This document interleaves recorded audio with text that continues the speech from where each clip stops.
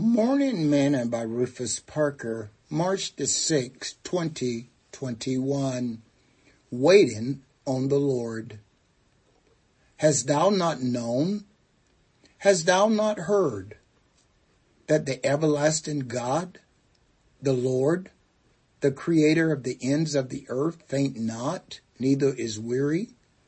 There is no searching of his understanding.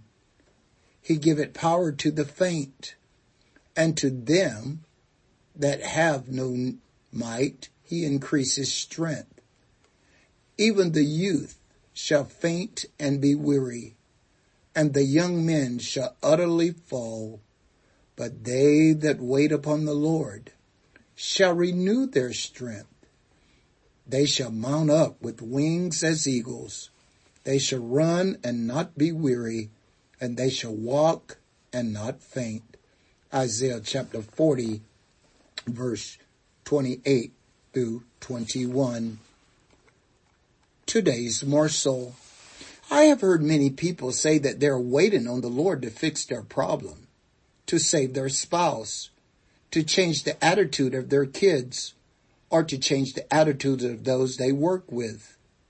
But what if God is waiting on you to do something about these things?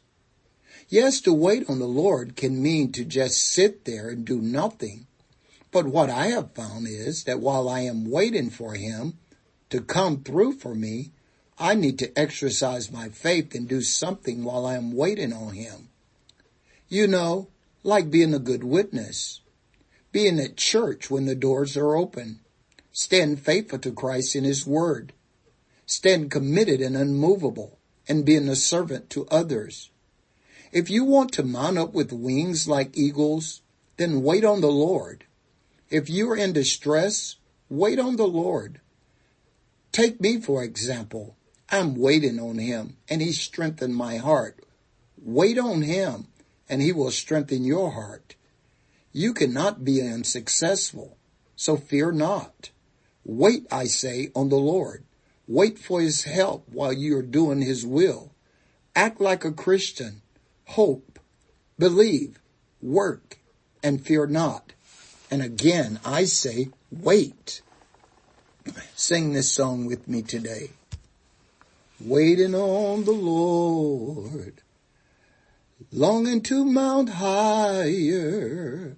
Waiting on the Lord, having great desire, waiting in the Lord for the heavenly fire, waiting in the upper room. I'm waiting for the Lord.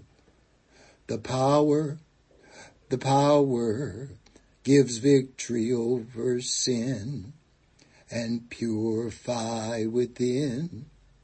The power, that Pentecostal power, waiting for the power that they had at Pentecost. Waiting on the Lord, longing to mount higher.